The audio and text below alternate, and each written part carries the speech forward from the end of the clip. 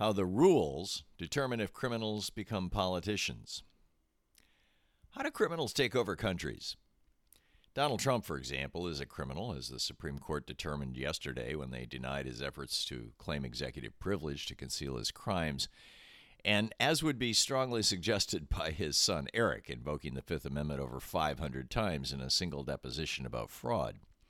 His niece and multiple biographers have well documented how he's been a criminal since his youngest years, working with his father to skim government rental money by faking maintenance work, refusing to rent to black people, and openly stealing tens of millions from members of his own family. And he's still at it. He's raised several $100 million in just the last 12 months from gullible followers based on lies about not losing the last election. Today, his crimes of tax evasion, bank, and insurance fraud are in the headlines, along with his attempt to draw Georgia's Secretary of State into a criminal conspiracy to steal the presidency of the United States for his own personal gain and to keep himself out of jail. As several biographers and his fixer, Michael Cohen, have told us straight up, Trump thinks of himself as a mafia-type crime boss and revels in behaving like one. So how do criminals like this become politicians? Sometimes it's through brute force. I was in the Philippines in February 1986 when a rising young anti-Marcos reformer politician, Emilio Javier, was chased through the streets and assassinated in a public toilet. I watched a massive procession that I recall was carrying his body down the street in front of my hotel in the Makati district.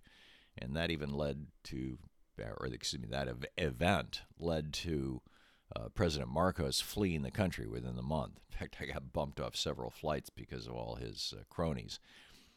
Other times it's strategic blunders. Conservatives in 1933 Germany were so worried about keeping socialists and communists out of power that Hindenburg and Papen handed over the reins of power to the leader of the rising right-wing party, even though he and his Nazi party had never broken with more than about a third of the vote nationwide, thinking they could easily control him. Hitler knew better. But in most cases of the rise of what Alexander Litvinenko termed the mafia state, it comes about because the rules have changed. Seriously, it's that banal in most instances. It's all about the rules. After all, the rules define the game. If you play by the rules of football, then you're playing football. If you're playing by the rules of baseball, then it's a baseball game. Ditto hockey, basketball, and politics. For example, the NFL heavily regulates football in the United States, at least the football played by its teams. Those regulations include how many players are on the field at any time, exactly what constitutes a down or a touchdown, and rules about how players may physically contact each other and under what circumstances. The NFL's regulations also decide which team gets first pick of new players. They decided that the worst performing teams should have the first choice of newly available players, giving every team an opportunity to rise up through the ranks in the following season. It's sort of like progressive taxation, giving the little guy a chance while slightly restraining those already at the top. These regulations guarantee the safety and stability of the game itself, and also guarantee that fans have a consistent experience because everybody understands and follows the rules. But imagine if mafia-minded criminals in the mold of Trump were to have taken over the NFL, something Trump actually once dreamed of trying but failed at that too. How would they pull it off? Step 1. Change the rules to benefit the morbidly rich owners instead of the fans, players, or host cities.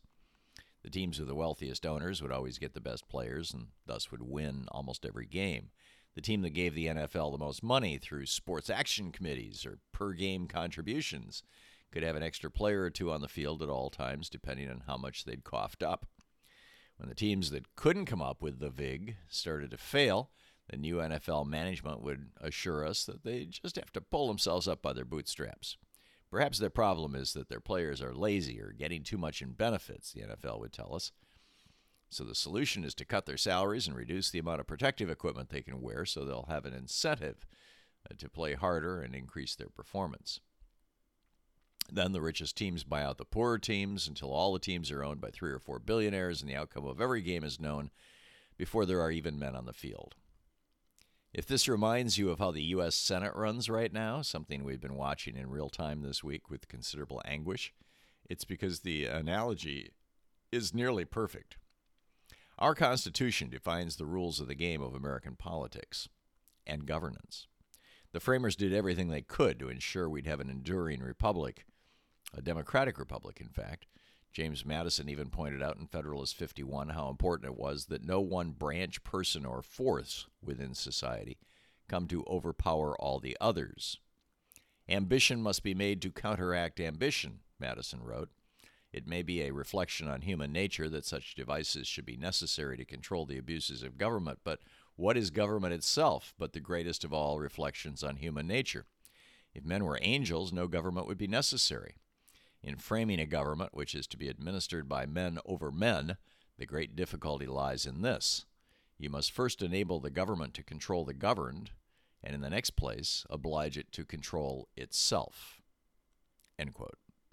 Thus, checks and balances came into the early republic, and we muddled through the end of the 18th and most of the 19th century. But the Industrial Revolution in the late 1800s brought mind-boggling levels of wealth to a small number of men, and those robber barons predictably reached out for control of the politicians, state and federal, who might regulate their behavior. In response, states and the U.S. Congress began passing various laws to limit the corrupt power of money in politics.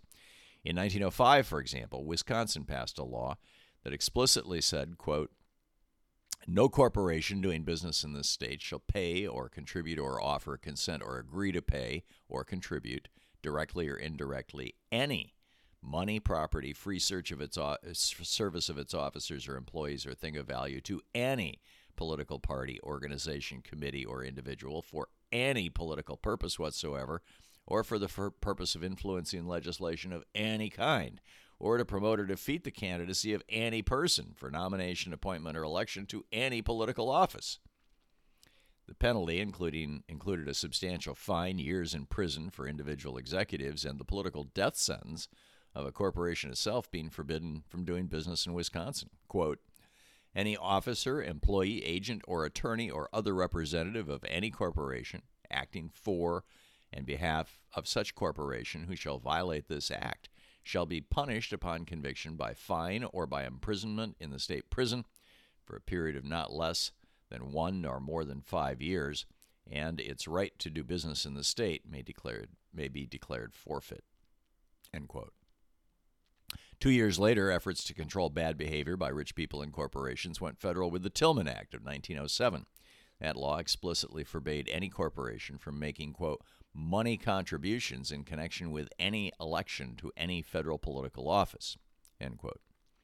By 1925, the Tillman Act had been incorporated into the Federal Corrupt Practices Act, further limiting money in politics. And in 1938, we got the Hatch Act, which limited contributions to $5,000 per candidate and $3 million per party.